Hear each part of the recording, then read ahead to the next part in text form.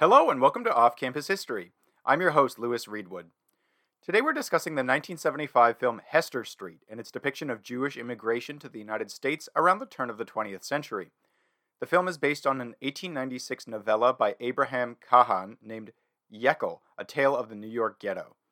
The film follows a Jewish immigrant family in 1890s New York City who come into conflict over the extent to which they want to adopt aspects of American culture and the extent to which they want to maintain aspects of the culture they grew up with in Eastern Europe. The film stars Carol Kane and Stephen Keats. Kane was nominated for an Academy Award for her performance. Also worth noting is that much of the film is in Yiddish, which gives us an opportunity to talk about the history of the Yiddish language. Today we dig into the history behind Hester Street, discussing how Jewish immigrants to the United States navigated the process of acculturating in America, the role of Yiddish in Jewish American life at the time, how the Jewish immigrant experience compared to those of other immigrant groups like the Irish, and much more. To discuss all this with me, I'm joined by Miriam Borden. Miriam is a PhD candidate at the University of Toronto specializing in Yiddish studies. She's an expert in the history of the Yiddish language in North America, as well as Jewish culture and history. Miriam has tons of fascinating things to share, and I think you're really going to enjoy the interview. Let's get into it.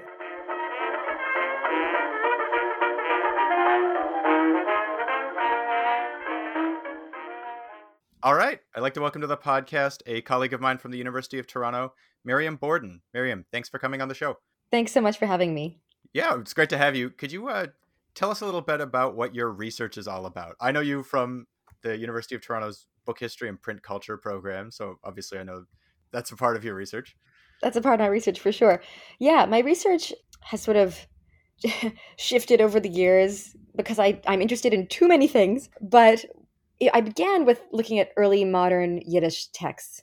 So these are Yiddish texts produced, the one I was looking at was produced in the early 1600s and has seen multiple reissues and redactions. And I was looking at this particular book. It's called The Women's Bible. It was a Yiddish version of the Bible, basically, that it was thought women read. And I was sort of trying to figure out if that was really true. Women being, the idea was that women were not as well educated, maybe couldn't read the Bible in Hebrew, which was important for Jewish ritual, and therefore would access the Bible in Yiddish. And actually, it turns out it's not really true. This actually is relevant to what we're going to talk about today. So anyway, from there, I've sort of, over the years, now I'm really looking at, I've moved sort of away from books and into actually recorded Yiddish audio. So I'm now looking at the Ruth Rubin Archive. And the Ruth Rubin Archive is an archive of over 2,000 songs, recorded folk songs, Yiddish folk songs, recorded by this incredible and sort of legendary folk song collector called Ruth Rubin, who's from Montreal originally. She went around with a reel-to-reel recorder, lugging this heavy thing into people's living rooms for, I don't know, a few years, and in the 40s and the 50s, and came out with this incredible archive of music that no one has really looked at. So here I am. It's still very much an archive. It's still, there's still the printed word, but maybe it's less bookish than maybe it once was. My research. It's still bookish. It's print culture-y anyway. It's printish, yeah. Yeah. I really like studying the history of popular song sheets and stuff like that. So that's something that I've done some research with in the past as well. And they're really, really interesting sources. And so it's a really cool topic. Yeah. And very, very appropriate for our episode today. Before we get into today's topic, how did you decide to focus on Yiddish history? Well, in a way, I like to say that Yiddish sort of chose me, which is just by virtue of the fact that by the time I finished my undergrad at U of T, I remember, when you have to declare your major and your minor, if you have one, the administrator said to me, "Oh, you have enough credits here for a Yiddish minor." And I said, "Really? I do." That's sort of how it, and anyway, and later when I came back to graduate school, I was wondering sort of where to plant myself, what department, what field. And somebody said to me, "Didn't you used to study Yiddish?" And I was like, "Well, Yiddish sort of found me." Yeah. No, but then I pursued it in earnest, and what I discovered was that it is this unbelievably rich field of, you can't just do one thing when you do Yiddish. You do history, you do ethnography, you do linguistics, you do anthropology, you do it all. And that's what's so exciting about it to me. So I found Yiddish. I came to Yiddish anyway. My grandparents were native speakers of the language. They were from Poland, both of them, Holocaust survivors who spoke Yiddish in the house. My mother grew up speaking Yiddish with them and it didn't, spoke it a little bit to me growing up, but of course I didn't grow up in a Yiddish speaking environment. And so the few Yiddish words I knew were sort of, I had an emotional attachment to them, certainly, but I couldn't really do much else with else with them. Mm-hmm. And then fast forward to I guess, the 21st century, and Yiddish is something that you can study in university, which is this unbelievable thing. No one saw that coming. And the field, it's still quite small, but the more people we get who study the language and immerse themselves in it, the more that field expands in really exciting ways. Yeah, well, hopefully somebody listening to this podcast will get excited about studying Yiddish, and maybe we'll have I feel like it's optimistic to think anybody listens to my podcast, but maybe somebody will listen and you never know, be interested. Hopefully. So some listeners may not know a lot about the differences between Yiddish and Hebrew. So I think maybe we should explain that before we get into the topic today. Could you explain who tends to speak each of these languages and in which contexts? Sure, yeah. I guess we'll start in the present day. I think today we tend to think of Hebrew, oh, well, there's Israel. And Israel, people in Israel speak Hebrew. And Yiddish, maybe we think of Hasidic communities, sometimes called ultra-Orthodox Hasidic communities. And I should say that not all Hasidic communities speak Yiddish, but many of them do. That's such a late, sort of recent, division between these languages. For most of the history of Yiddish, which goes back about 1,000 years, the first documented piece of Yiddish writing that we have is on a manuscript from 1272. The language itself is probably a little bit older than that. And what it is basically is a form of medieval German that incorporates elements of Hebrew and Aramaic, which are the two languages of sacred texts in Judaism. Mm-hmm. Hebrew being the language of the Bible and of prayer, and Aramaic being the language of rabbinic commentary, especially the Talmud, which is a central text in Jewish law. Yiddish evolves about 1,000 years ago out of Jewish contact with non-Jewish neighbors, Jewish settlement in Germany mostly. This is why I like to say that to a modern German speaker, Yiddish is sort of like if you encountered Chaucer today and tried to speak English to him and tried to communicate, you would sort of understand bits and pieces of what you're both trying to say, but you wouldn't really get the full picture. Right. It's sort of like that. So Yiddish has preserved in many ways some of the grammatical forms, some of the syntax of medieval German in a really interesting way. And yet Yiddish itself is a totally modern language. Yiddish also modernized. And so you have Yiddish developing about 1,000 years ago. And like everything in Jewish history, even that's contested, but most people agree. It's about 1,000 years old. And Yiddish sort of follows Jews throughout Europe, I should say, Eastern Europe. In Spain, Spanish Jews developed Ladino, which is a different Jewish language. Similar, just sort of similar things where you take Spanish as sort of the foundation and you incorporate elements of Hebrew and Aramaic. But in Eastern European and Central European lands where Jews end up living over the next 1,000 years, they take Yiddish with them. And Yiddish adopts, when Jews start to move further into Slavic lands, Yiddish adopts Slavic components and Slavic vocabulary. A really good example of what Yiddish is the word cholent. Cholent is a traditional Jewish stew, usually eaten on the Sabbath. Cholent, if you parse it, is actually, it comes from chaud and long, from the French, from hot and long. A stew that is cooked hot and cooked long. And yet it becomes this almost Slavic sounding Yiddish word, cholent. And so that's sort of an example of how Yiddish sort of comes to be. Meantime, you have Hebrew, and Hebrew and Yiddish always coexist. Hebrew is the language of, like I say, the Bible, of prayer. Aramaic is the language of the study house. However, people in the study house are studying Aramaic texts in Yiddish. They're doing it in Yiddish. They're discussing it in Yiddish, right? Yiddish is the lingua franca, and Yiddish is the language that most people speak. This is true of Eastern and Central European Jews up until the Second World War. 90% of the Jews murdered in the Holocaust were Yiddish speakers. So Yiddish experiences, major attrition after the war. And the story of Yiddish after the war is one of, its cultural salvage, certainly its regeneration in some ways. It's also a decline in other ways. Right. I think that's really helpful context for people to understand as we're gonna talk about this film. And a big part of the film is about language, right? Which we'll get into. Before we get into that, I think it would be helpful to maybe summarize the plot of the film that we're going to be talking about, which is Hester Street. So, Hester Street, a film made in 1975. The main theme of the film is really about cultural anxiety around acculturating for Jewish immigrants in sort of late 19th century New York, right? So the plot of the movie follows this family. It's I think the mid 1890s, and the father of the family, whose name I think they immigrated from Russia in this, was Yankel, and then when he's come to the United States, and he is very invested in becoming what he sees as like a proper Yankee, right? He's changed his name to Jake. He has shaved his beard. He's sort of adopted American style dress and all of this stuff. He's also started having an affair with a woman in the United States. And eventually he sort of sends his wife and son come over to New York as well. So his wife's name is Giedel, and his son's name is Yosele, or at least originally. And he really resents them for, he feels like they're not, I guess, you can interpret exactly why, but it seems like he resents that they kind of remind him of a culture that he has, in his view, sort of moved away from. And he really wants them to adopt American culture, American language, so like English, American styles of dress and all of this stuff.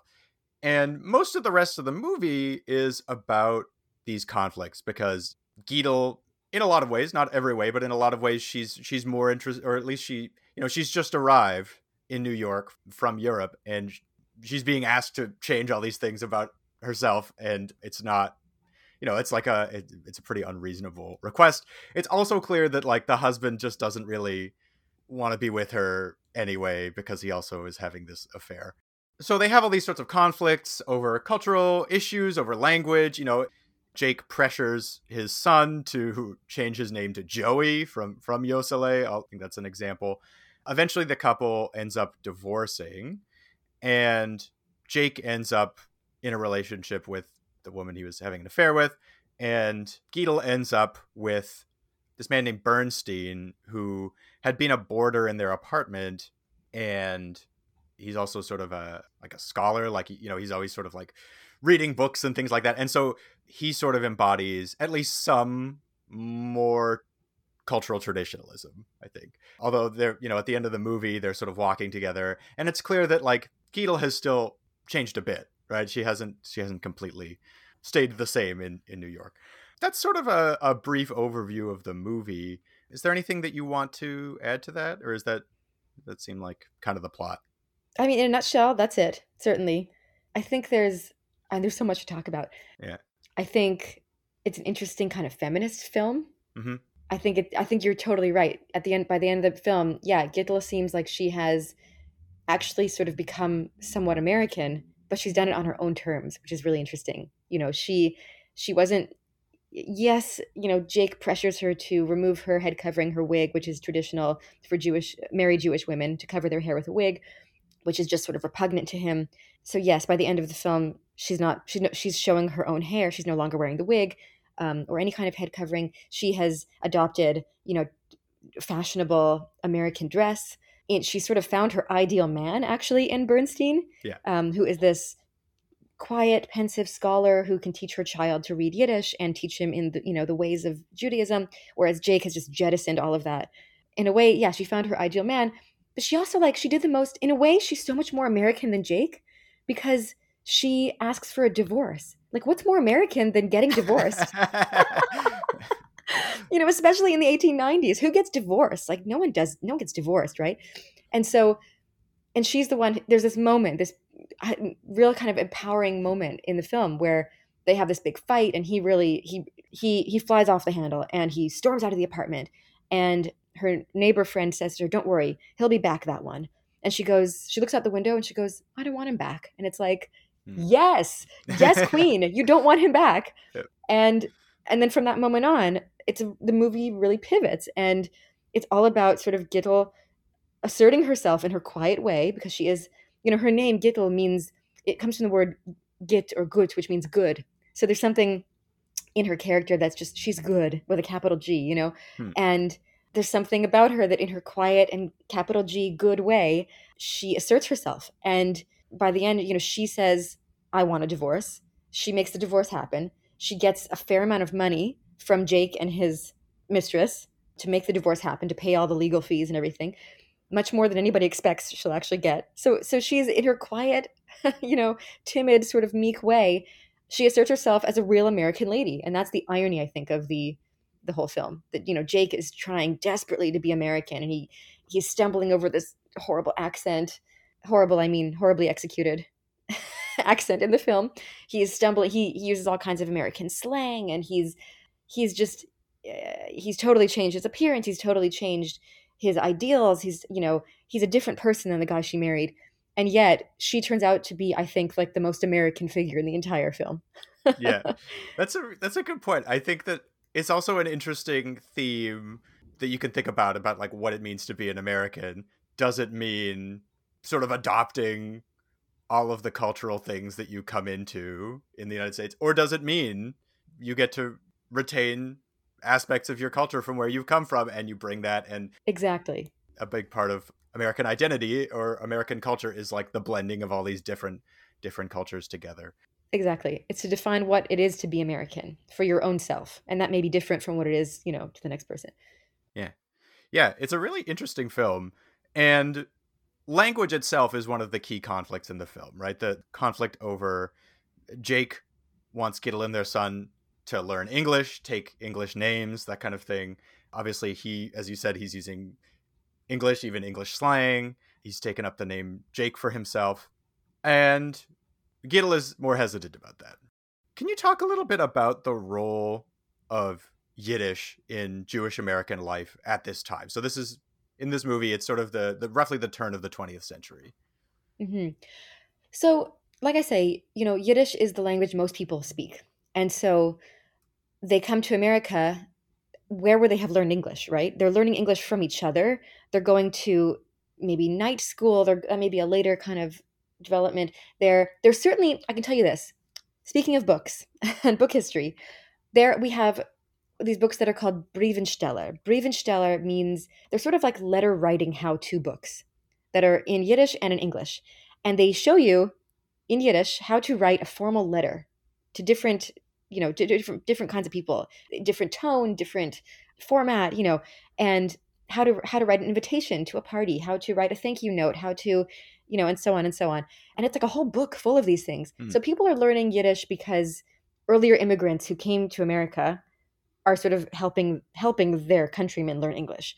But everybody's really operating in Yiddish for the most part.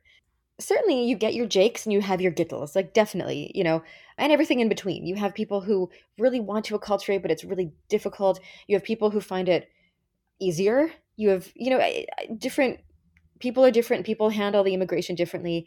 People of different means handle the immigration differently, of course. What's interesting about the film, I think, is that it all takes place on the Lower East Side of Manhattan. Yep. So we only get really one snapshot of one little place and how everything played out in that one little place. And the truth, I mean, it was incredibly dense. And that is where people really landed. Landing at Ellis Island, they would sort of go straight to the Lower East Side, where there was this community of people from across Europe. And despite that, they form one cohesive Jewish community because they're all Jews. And you see that in the film too. Mamie, who's Jake's, girlfriend, is Polish. So she's sort of a different sort. Jake and Gittel and their son are from the Russian Empire. So they're also sort of different, right? Which I suppose we should also say, when they say they're from Russia, we're talking about the 1890s. So it's before the fracturing of, these big old empires, is before the First World War. So what all this means, is sort of Poland always had a certain sort of interesting special status within the Russian Empire. It's clear to me that, like, for example, Jake and Gittel come from what we call the Pale of Settlement, which is this highly restricted place where people lived. It was highly restricted because it was designated as the Jewish space of habitation, and they were restricted in what sort of clothing they could wear. So clothing is a big thing, not just in when they get to the Lower East Side, right? It's a big thing in Jewish life. how you look to a great extent determines who you are is determined by how you look and how you dress. There were restrictions on what they could wear at various points in history. There were restrictions on where they could live, restrictions on what sort of jobs they could do. So all this to say, when they say like they're from Russia, they're from this like really complex Jewish society that is really restricted, and then they come to the Lower East Side where it's this almost like a microcosm of America, where you have all these different Jews from all over Eastern Europe with different kinds of experiences, and they're all thrown into the Lower East Side together, and they're all speaking Yiddish. And German Jews are considered something different. They are part of a different immigration, and they don't speak Yiddish, right? So there's a class thing to do with Yiddish. Typically, between let's say 1882 till about 1924, when the U.S. sets quotas on immigration that effectively end Jewish immigration. I think the quota is something like 10,000 per year. It effectively ends the immigration, the mass immigration. 2 million Jews from the Russian Empire come to America in that period. Mm-hmm. Most of them were speaking Yiddish, and they're considered in general to be a poorer group of immigrants, a less educated group of immigrants, and certainly a Yiddish-speaking group of immigrants. More traditional in many ways, more provincial, not city dwellers. That's who's coming. And that's who Jake is when he arrives on the shores, of New York, and that's who Gittel and Yosela are, certainly. We're talking about the role of Yiddish. Yeah, Yiddish is a major feature of Jewish life. You can not just the Briefensteller, these letter writing guides, but you can open a Yiddish newspaper from the 1890s and see ads for American products in Yiddish. So the world around them is being filtered through a Yiddish lens. Yeah. You also see, though, in a lot of those ads, for example, what we call Yinglish. You see English words written out in Yiddish letters. So there's which is sort of a transitional. You don't see that for a very long time. You see that in the early part of the 1900s, and you see that into the 20s, and less so as you move through the 30s and 40s, because people have gone to school, they've sent their kids to school, they're learning English through their kids, through the public school system of the United States, right? So English is sort of a transitional phase between these two languages, as they're in America, they're trying very hard to learn English and sort of be American, but they're still seeing the world through Yiddish lenses and hearing the world through Yiddish, speaking ears in a way. Right. Yeah, I was thinking about, you mentioned Yiddish newspapers. When I already did a little bit of research to find some, interesting, I always put up some interesting pictures and things like that related to the topic of the podcast. And I found a really huge collection from the New York Public Library of Yiddish theater posters from this period, which is quite neat to see. Yeah, I should say also, entertainment is a huge, Yiddish entertainment is a major feature of Jewish life. The Yiddish theater is this sort of small but mighty. It's like a small phenomenon with a ton of heart. And Yiddish theater is also the roots of, Hollywood as we know it. So it's major, as when we think about American entertainment, it really all starts with the Yiddish theater.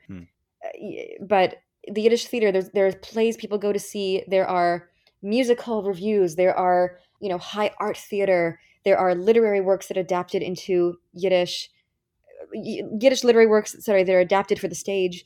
People go to the theater to get a sense of home, to hear Yiddish, to get, for cultural enrichment, to feel like they're engaging with the arts in some way. And that has such lofty, associations for people in this period who aren't really educated, right? Mm-hmm. The idea, the arts, it's how you become an educated citizen of the world, just through the arts. So yeah, the Yiddish theater is a really big deal. Yiddish journalism, Yiddish publishing, Yiddish, fiction writing, all this is exploding. Yiddish culture is this huge force, both in Europe, pre-World War Europe, and in America. People, they sort of grow up as these sort of twin cultures, Yiddish culture in Europe and Yiddish culture in America, where you have very similar things happening in terms of, publishing explodes on both sides of the ocean. Music and theater and plastic arts explode, but they sort of have different characters, right? Poetry takes a sort of different direction in America than the direction that Yiddish poetry takes in Europe, and so on. So, yeah, entertainment, they're being entertained in Yiddish. There's nothing stopping them going to the English theater, There's nothing, sure.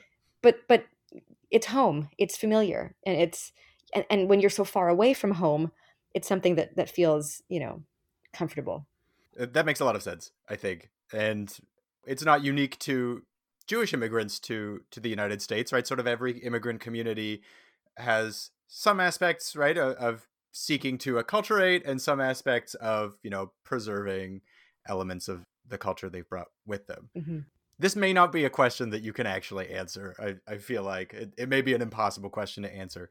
But I'm curious about if one of these perspectives, the Jake perspective or the Gittl perspective, is more common, you think, historically than the other. Do you think it was more common for, in this period, Jewish immigrants, sort of Yiddish speakers, to seek to sort of adopt American culture, in Jake's view, sort of quote unquote fit in the United States? Or would it have been more common to seek to, preserve elements of the culture that you've brought with you? I think it is an impossible question because I think the answer is yes and no. I think the answer is both. Yeah. And I think the choice of how much to embrace American culture and how much to sort of hold back and retain and maintain your own culture really is such a personal choice. Mm-hmm. It's one that is determined by education and means, certainly, but also just what you're comfortable with. So I think you had the Jakes, you had the Gittles for sure, and then you sort of have the unstoppable force of just time. Mm. And the longer people are in America, the more American they become, and I think it's something that just you can't escape. So, even though someone like Gittel by the end of the film is going to open up a store, right? A dry goods store with her new husband. Yep. You see like something that kind of thing happened a lot. People open, it becomes sort of a caricature of Jewish American culture. My son with the dry goods store. And these, Gittel sort of becomes like, yeah, almost like a caricature. But this certainly happened. It was a way for people to plant themselves and start to build themselves up. And I think as they found a way, as you move from being like a boarder, like a rootless, wandering, boarder who has no real home, you move to being the owner of a store. You begin to set down roots. You go from rootless to rooted. And I think as that happens, you become part of the landscape in a way. And I think, it feels less unnatural the longer you're there. And I think time really, really had that kind of effect on people. The other thing too, I think that makes what's important to remember about the Jewish immigration to the US in this time was what sort of distinguishes it from, we know this is a period of mass immigration, right, from all over the world.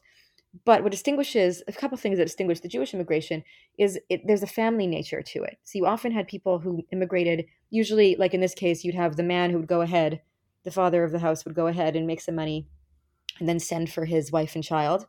I should also say sometimes that never happened and he would just abandon them. And you had a real problem with abandoned wives and children. But something that would happen was that the man would go ahead, send for the wife and children a few years later. And so you had entire families immigrating instead of just sort of the man coming over to work for a while, earning some money, and then going back to go live in his home country. That didn't really happen so much because Jews were fleeing oppression of all kinds, economic, religious, ethnic. I mean, they were fleeing all kinds of oppression. There was nowhere to go back to. So you have entire families migrating, or immigrating, you have a very low rate of return, of reverse migration.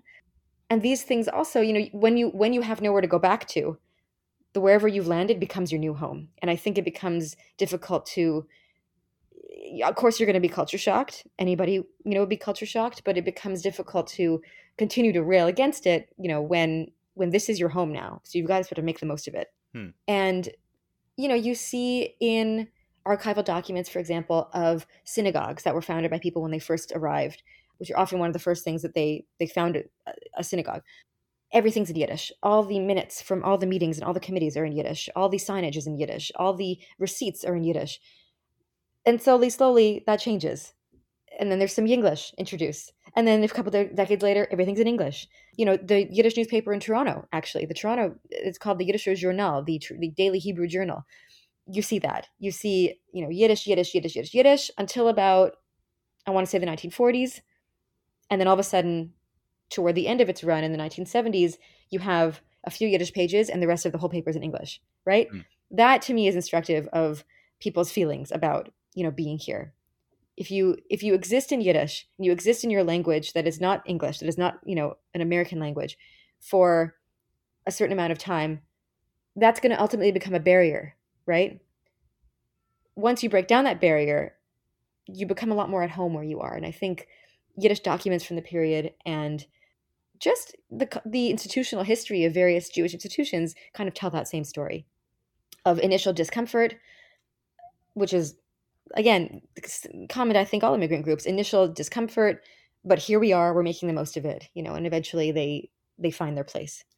One thing that really struck me in your comments there is this interesting theme that I wanted to get into about, maybe what people's relationship to where they came from is like.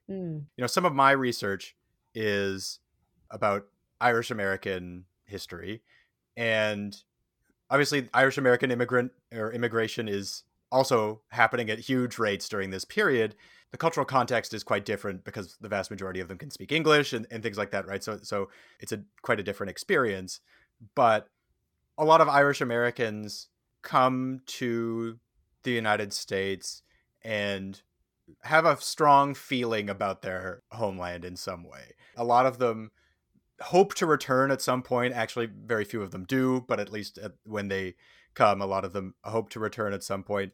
A lot of them, maybe even if they never return, they have strong sort of emotional ties to Ireland and participate, for example, in sort of like emigrant nationalist politics, sort of movements to liberate Ireland from the British from afar. Mm-hmm. And so this particular film is really interested in this sort of historiographical question about like the melting pot, Mm-hmm. where to what extent do these characters in the film seek to sort of quote unquote melt into the society in which they're immigrating. But at least in more recent scholarship that I've seen about Irish Americans, much of that is sort of it's not like an uninteresting question anymore, but a lot of the scholarship is now transitioning to be somewhat more interested in not just what happens when you show up here, wherever here is, but also what are your relationships to the place that you came from. Mm-hmm. And I'm curious what that's like for Jewish American history. Can you comment on that? Yeah, so I want to say that there's not much sort of national affinity for the places these people come from. And part of that has to do, I think part of that has to do with, for generations, these people were persecuted. Not everybody was always persecuted everywhere all the time, right? I don't want to say that. And not everybody felt the persecution all the time. I don't know if a Jew in Poland in, I don't know, 1894 felt like he was oppressed. I don't know if that's true, right? But I know that in general there was, the Jewish question was a question in Europe for a long time. And the great empires didn't know what to do with their Jews. The Jews were always this sort of outlier. They were always this problem. They were this thing to deal with. They were different. They were not Christians. They were, they had their own way of doing things. They were this sort of civilization within Europe, and no one really knew what to do with them. So there was always a sense that the Jews were different. And I think even at the most welcoming and sort of accepting times, in history, when Jews were really part of the fabric of Europe, and they were part of the fabric of Europe, but they were the part of the fabric of Europe in this way that they were exceptional. And this is true for probably for all of Jewish settlement in Europe. This is true for a very, very long time. So I don't know if it's not to say that, for example, my own grandparents, who are both Polish, not to say they didn't feel Polish. They felt Polish, and they felt Polish because of European nationalism, which is really, as you know, right from your own work, a giant marketing campaign in every European country to make their people feel like they were Irish, or they were English, or they were Polish, or they were Russian, right? This is an invention of European Romanticism. This is an invention of the 19th century. And yeah, certainly I think at certain points in time, Jews felt, I am Lithuanian, I am Polish, I am this, I am that. But I think by the time they made the choice to leave, they felt so alienated. They felt so, whether the political situation just, they saw storm clouds, or whether because of pogroms, which is part of the reason people like our characters, Jake and Gittel, and Mamie, all these people congregating the Lower East Side in the 1890s, part of the reason they've left is because of really violent pogroms in the Russian Empire that have devastated Jewish communities. And it's political and it's economic, and the Jews are blamed for the assassination of the Tsar, and so that sets off a wave of pogroms. In general, Jews feel like they're being squeezed in the Russian Empire and in the 1890s, and they leave with not a whole lot of love for the Russian Empire that they're leaving behind. Mm. So I don't think, and what sort of develops around this time in the 1890s, in the 1880s even, what does develop is a sense of Jewish nationhood.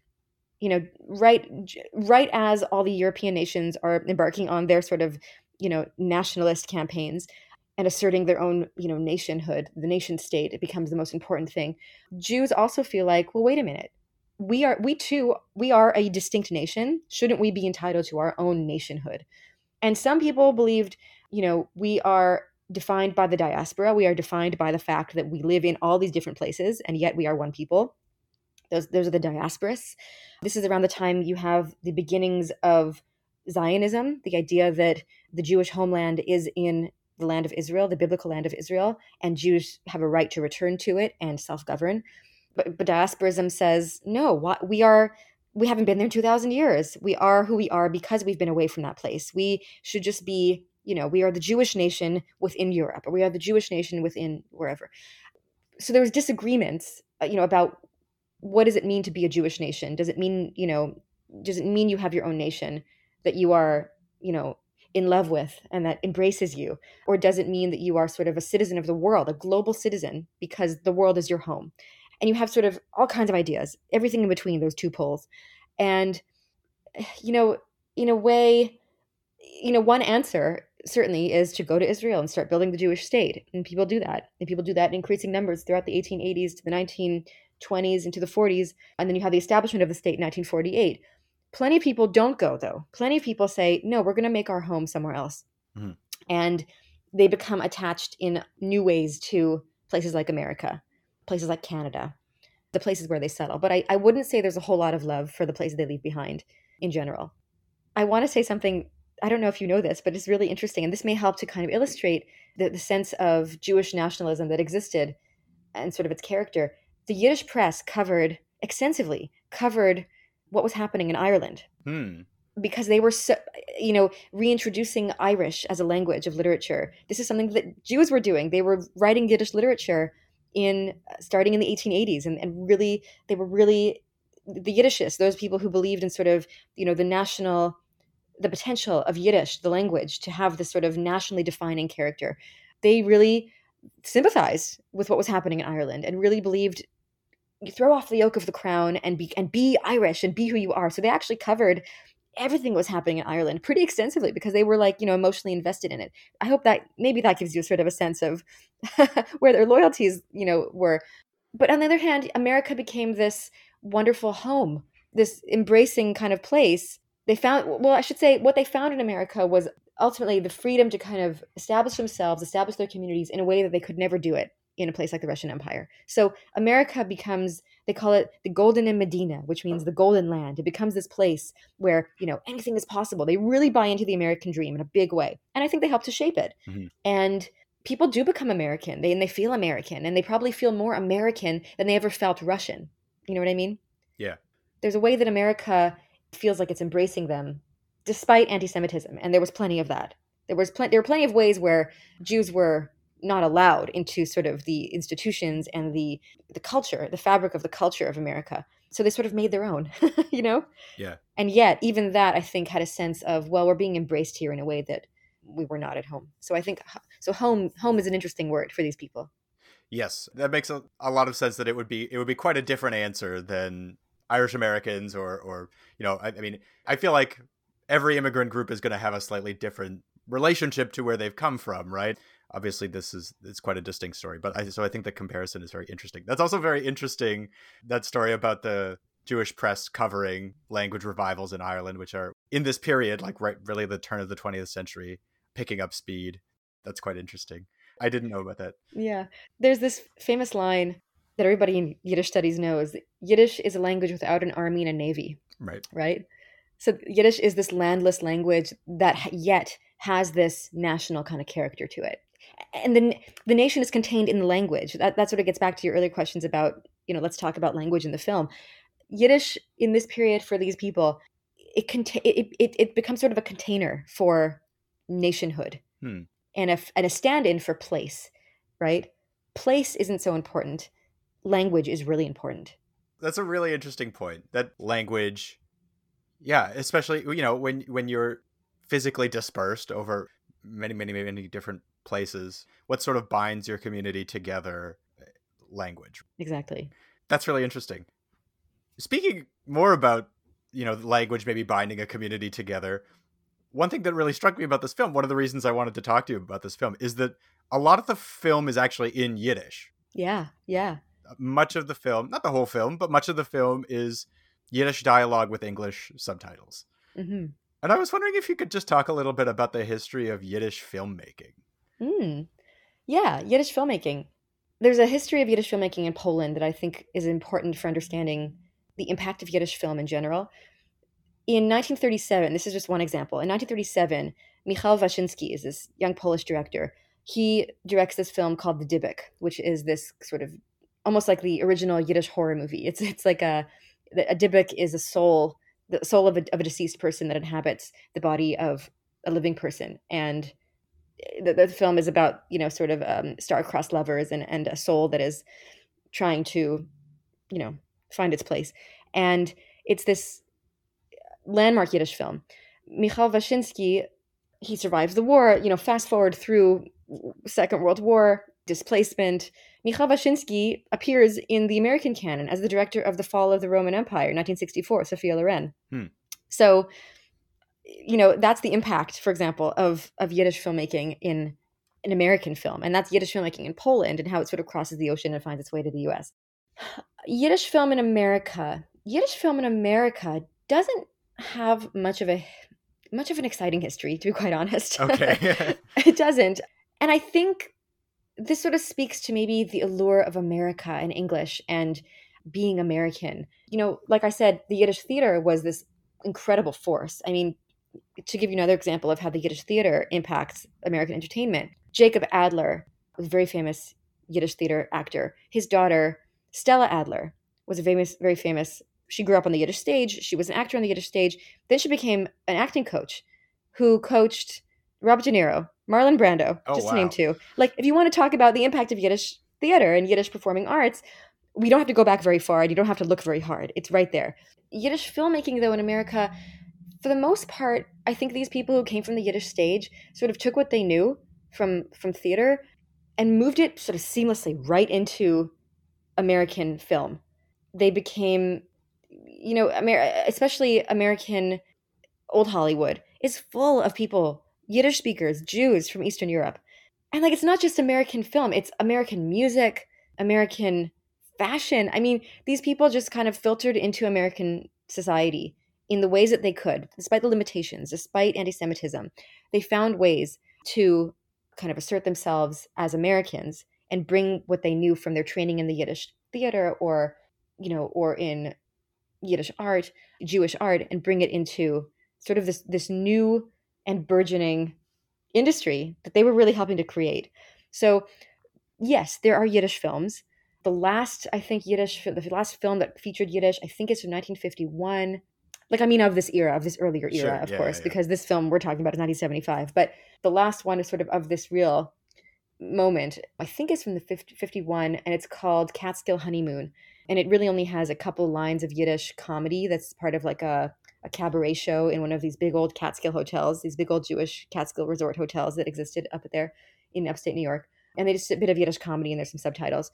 But Yiddish film, there's lots of Yiddish film. The thing is, I don't know how much of it survived the war, especially because so much of the industry was really happening in Poland. There's the national, I believe it's called the National Jewish Film Registry. And there are people who work on restoring old Yiddish films. And there are Yiddish films. They're produced in Poland for Polish-speaking Jewish audiences.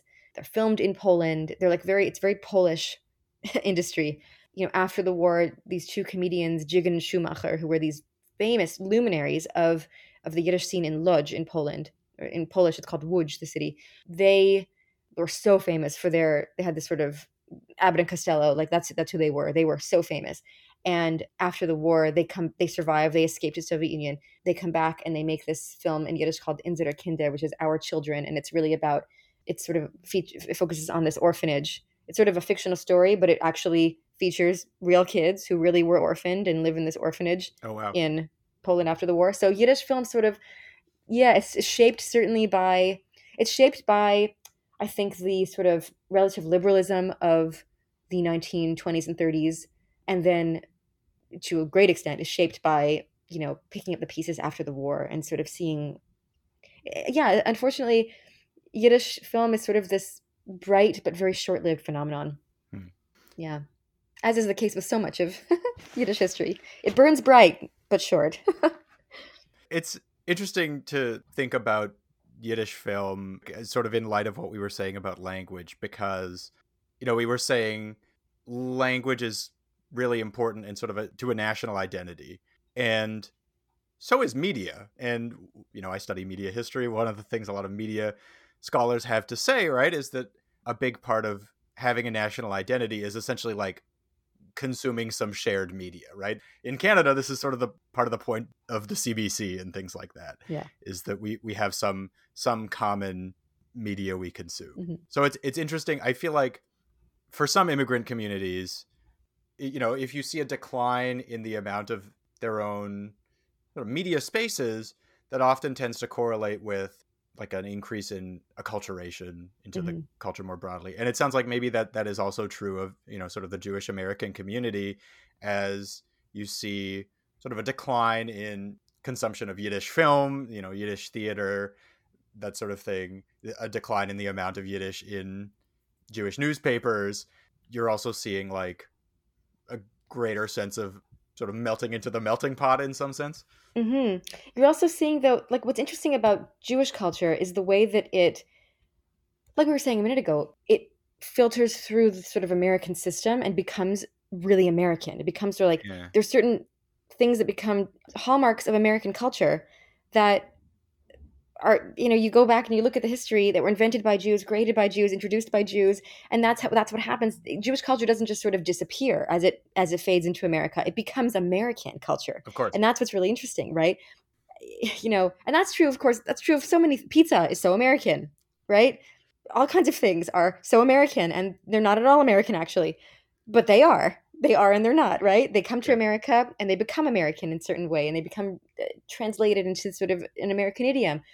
But the thing about Yiddish culture, certainly, you see a decline in Yiddish, like you say, the production of Yiddish media materials.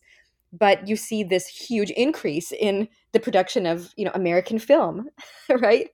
And how many Yiddish-speaking Jews are actually behind the scenes of all this American film? Tons. Yep. So in many ways, American culture smacks of Jewish culture in many ways, especially mid-century American culture. Okay, I have a specific example. Yeah, go for it. Leo Rosten, Rosten,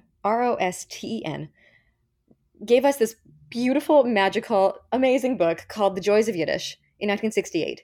It's sort of like a dictionary because it's just full of alphabetized Yiddish words or phrases that have made their way in some ways into America, or into like a Jewish way of thinking in America that sort of has been adopted by Americans and become sort of American. I don't know how else to explain it. It's this sort of a lexicon. It's sort of like a dictionary of Yiddish words people like know, like, but it's comedy. It's a farcical kind of dictionary. You do get definitions, but it's like words that have sort of become schmuck and putz and schlemazel and things like that, and also more lesser known Yiddish words. But it's this amazing book. It's hilarious. But Leo Rosten, before he puts out Joys of Yiddish, he's a humorist, he's a writer, he's a screenwriter. Speaking of the influence of Yiddish-speaking Jews in Hollywood, he wrote a series of stories published in the New Yorker in the 1930s about this character he invented, this fictional character called Hyman Kaplan, who's this Eastern European Jewish immigrant who comes to America and takes English classes at night in this adult education school, and with all these other immigrants, some of them Jews and some of them not. And the comedy is in the language, and he really doesn't have a good handle on English, and he has an accent that's sort of a hindrance for him. And that book almost won the National Book Award. Hmm. Or sorry, rather, the stories were collected, I should say, later on and published as two books, and they almost won the National Book Award. That's the influence of, these are people who the immigrant experience resonates with so many Americans because it's this land of immigrants. What I'm trying to say, it's a roundabout way of saying the decline in Yiddish media is not an indication of the kind of influence and of the health of sort of Jewish media in general. And I can't say that there's like one particular thing, like all Jews tune into this TV show, all Jews listen to this radio show. No, because the Jewish experience is too diverse for that. Yeah. But people who spoke Yiddish at home or whose parents spoke Yiddish at home influenced and shaped American entertainment to such a degree. I mean, there are books written on it already. I don't have to write them. You can go read them. Yep. There are so many books on it. One of them is actually by Andrea Most from the English department at U of T. She wrote a great book about Jews in Hollywood. It's something that you sort of have to, you consume American culture and you consume American media and you look at the history and you say, why are there so many Jews in American entertainment? Her book is one answer to that. And she goes back and talks about the Yiddish theater and the way that, these people created family in the Yiddish theater. The same way that if you talk to actors today, they talk about, being in the theater, it's like having a family. Well, yeah, because often so much of what it was to be in the theater was to actually act alongside your family. You had, in the Yiddish theater, you had actors who were married to each other. You had actors who were, parents and children and things like that. So this is just, I don't know. I've said it enough. I think I've made my point. No, yeah, I think that's a really important point. I think it's well taken. Obviously, decline in Yiddish does not necessarily mean, or decline in Yiddish use does not necessarily mean a decline in like Jewish American culture, obviously, more generally. And I think you make a really important point that people don't just, when they immigrate to a particular country, it's not just the country that has an effect on them. They also shape the culture where they've come from, right? And obviously the culture of the United States, we could also say this about Canada, is so much of our cultures are characterized by the fact that some influence from so many different immigrant communities, bringing elements of their culture and into the sort of bigger picture culture. Right. I want to talk for a moment about just the look of the film, what you thought of the film more generally in terms of the style of filmmaking, I guess. I'm no film expert, despite the fact that I've made a bunch of podcasts about films, apparently. But I thought this was a really cool looking film because for anyone who hasn't seen it, it's sort of filmed in the style of a very early movie, right? The sort of the aesthetic of the film, it sort of looks like, it's got that like little like piano music in the background, and right. There is obviously talking and stuff in it, so it's not like a silent film, but it kind of looks like a silent film. It does, yeah.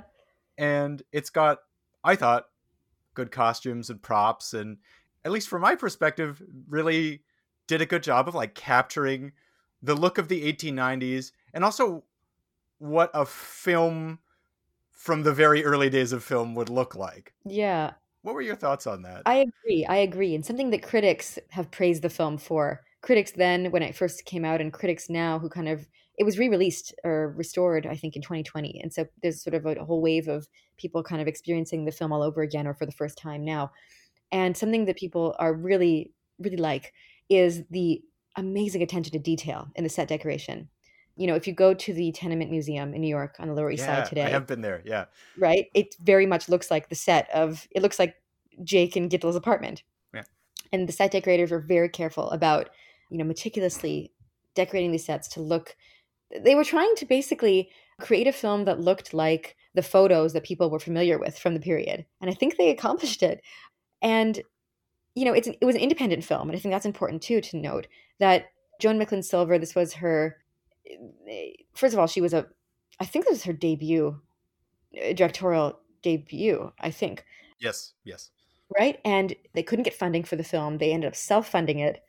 And it was an independent film. And it was sort of traveling through the indie circuits. People weren't really interested in it. And then all of a sudden it got all this attention because I think it was like a chance meeting, somebody they knew was sort of whispering into the ears of the Academy.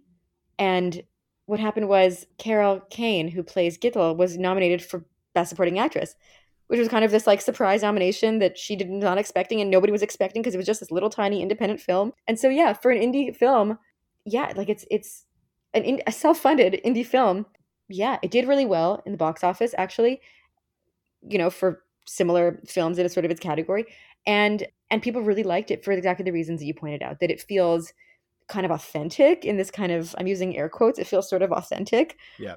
If we could think about, a film from the 1890s, the costumes feel authentic. So much of it feels authentic. And I think that's something that audiences really responded to, and something that I think resonates with us today. Yeah, I really like the look of the film. And I do think, it's cute. There's sort of like these breaks in between the drama that have no dialogue. It's just sort of street scenes of the Lower East Side, or, people sort of living their lives. And there's this little like ragtime music, this plinky plonky kind of ragtime music. Yeah. And you're just like, wow, this really does feel like a silent film that they've added music to, right? Mm-hmm. But really, it's 1975. Yeah, it was really cool. I think one thing I like about the visuals of the movie is that a lot of the time when people make movies about history, either everything is really beautiful and nice, or everything looks kind of grimy and not nice, and Right. it's sort of like completely one or the other. Right. And I feel like this movie actually did a really good job of capturing, like, this immigrant family doesn't have like a ton of money, so they live in a small apartment and things like that, but that doesn't mean they have nothing nice, you know what I mean? And Right. so I thought that it sort of did a nice job of capturing that, I think. Yeah. Yeah. And I think you're making a really good point, which is that I think we tend to think of this period as like they were poor, they had nothing, it was so hard. But also in America, it's in a place so dense as New York. There's this amazing variety. There's like choice out there. You can go, and there, at one point, one of the characters in the film says this to Gittel, that you don't have to buy your things from a peddler on the street. You can go into a store and buy things in a store, right? Like there's options. You're in the city now, and there are options. And just like today, we can go to Dollarama or we can go somewhere else. There are, as a consumer, you have options, and there are choices, and there are ways to kind of establish your life, and furnish your home, and dress yourself. They don't all look the same, and I think that's something that is easy to kind of, because I wonder if it's because of the relatively small number of photos from the time, that we sort of think, oh, this is how people looked, but there's only actually one photo. You know what I mean? Yeah. But I agree. There's a variety of experience that I think is reflected in the film in a way that I just really, really like. Yeah. Yeah. As a historian of Yiddish, what was your favorite thing about this movie? And if you could change something about it, what would you like to change? You get to be the director for one choice. I get to direct. Yeah. I really loved Gittel, and I didn't think I would like her. I loved her. I loved the feminist streak.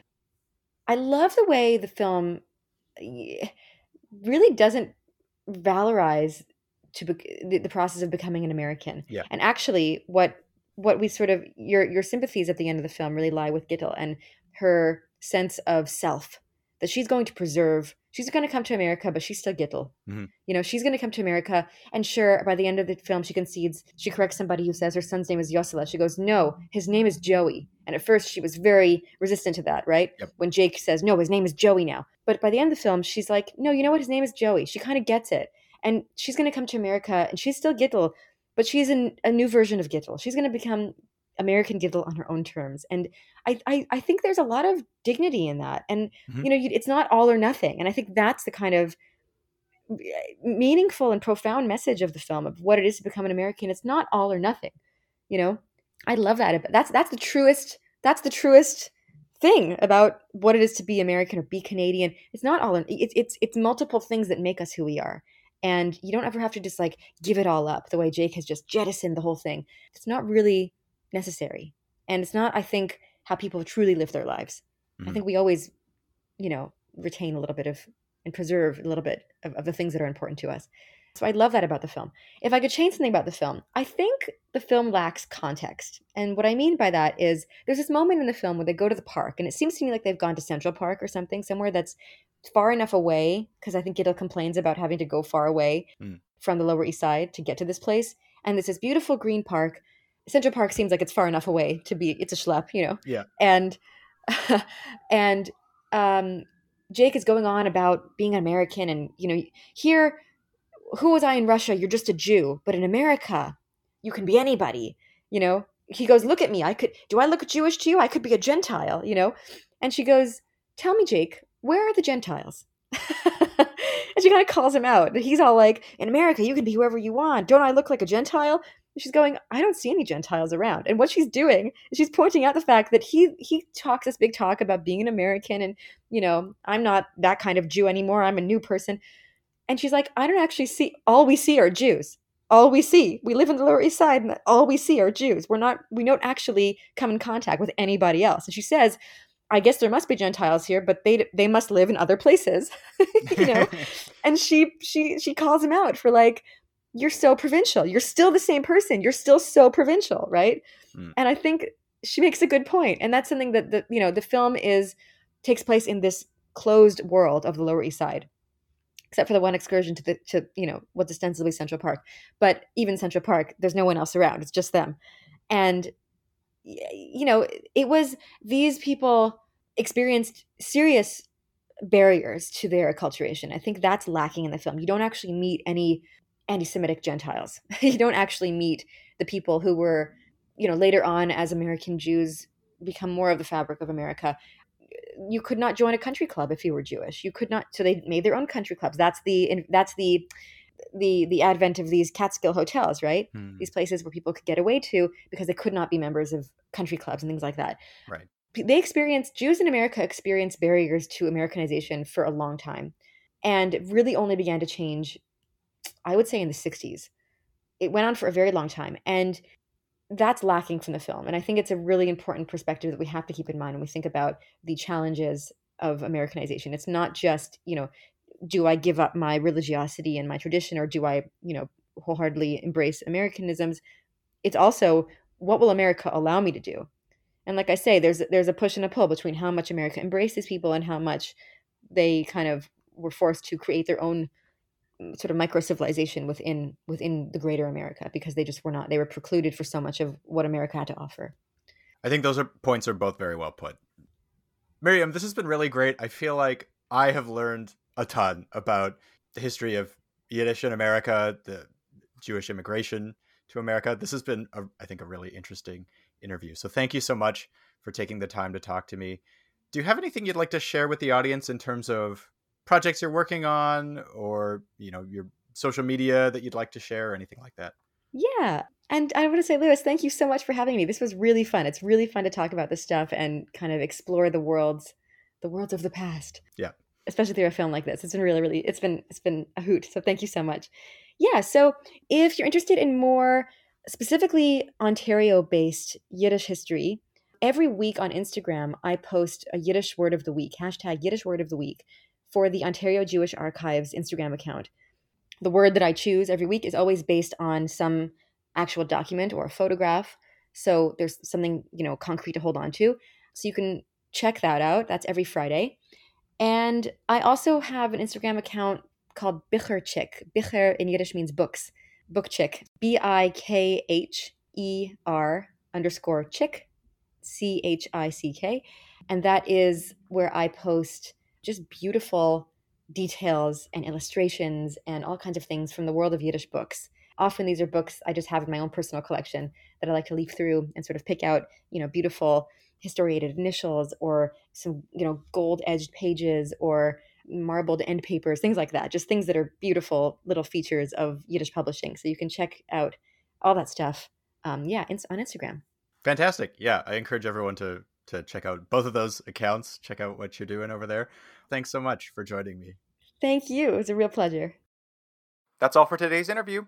Thank you for listening, and thanks to Miriam for taking the time to speak with me. If you'd like to learn more about the history of Jewish immigration to the United States or the Yiddish language, check the description for some reading recommendations. I've also collected some interesting historical photos and artwork related to Jewish American life and culture from this time period, and put them up on the show's Facebook and Instagram pages, including some interesting documents written in Yiddish, so check those out. We're at Off Campus History on both sites. If you want to support the podcast, it really helps me out if you recommend it to someone you know. Personal recommendations are really valuable for growing the audience. If you'd like to leave a review for the show on the Apple Podcasts page, that also helps a lot. If you'd like to send me any comments about this or other episodes, leave a comment on one of our social media pages or send me an email at offcampushistory@gmail.com.